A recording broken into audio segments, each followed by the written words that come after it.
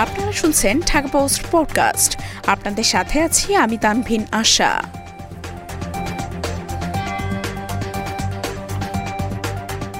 বিশ্ব champion Argentina, র্যাঙ্কিংয়ের শীর্ষে Brazil.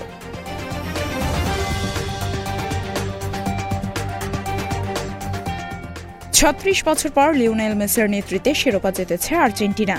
কাতার বিশ্বকাপ ফাইনালে ফ্রান্সকে পেনাল্টি শুট আউটে ৪-২ ব্যবধানে হারিয়ে তৃতীয় শিরোপার স্বাদ পেয়েছে আর্জেন্টিনা। তবে বিশ্বকাপ জয়ের পরেও আর্জেন্টিনা উঠতে পারেনি ফিফার বিশ্ব র্যাঙ্কিংয়ের শীর্ষে। ৫ বারের বিশ্ব চ্যাম্পিয়ন দল ব্রাজিল কাতার বিশ্বকাপের কোয়ার্টার ফাইনাল থেকে বিদায় নিলেও রয়েছে র্যাঙ্কিংয়ের শীর্ষে। সবশেষ কাতার বিশ্বকাপে ব্রাজিল ৩টি ম্যাচ জিতেছে। গ্রুপ পর্বে ক্যামেরুনের কাছে হেরেছে। এছাড়া শেষ আটে ক্রোয়েশিয়ার কাছে পেনাল্টি শুট আউটে পরাজয় বরণ করে বিদায় নিয়েছিল নেইমারের দল।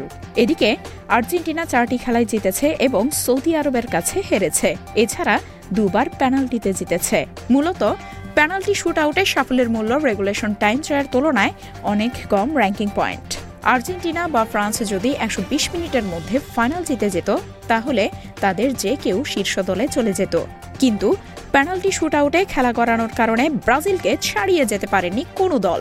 বর্তমানে আর্জেন্টিনা এবং ফ্রান্সের স্থান যথাক্রমে দ্বিতীয় এবং তৃতীয়।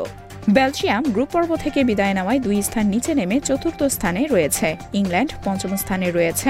নেদারল্যান্ডস 2 ধাপ এগিয়ে ষষ্ঠ স্থানে রয়েছে। ক্রোয়েশিয়া বিশ্বকাপে তৃতীয় স্থান অর্জন করে এখন রয়েছে 7-এ। কাতারে জায়গা করে নিতে ব্যর্থ ইতালি 2 স্থান নেমে অষ্টম স্থানে রয়েছে। পর্তুগাল নবম স্থানে অপরিবর্তিত রয়েছে। এছাড়া স্পেন 3 ধাপ নেমে 10ম স্থানে রয়েছে। নতুন ফিফা বিশ্বকাপ র্যাঙ্কিং বৃহস্পতিবার আনুষ্ঠানিকভাবে প্রকাশ করা হবে।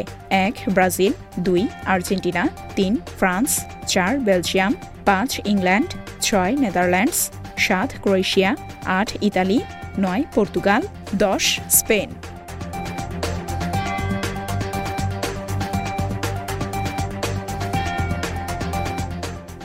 এতক্ষণ শুনছিলেন ঢাকা পোস্ট পডকাস্ট।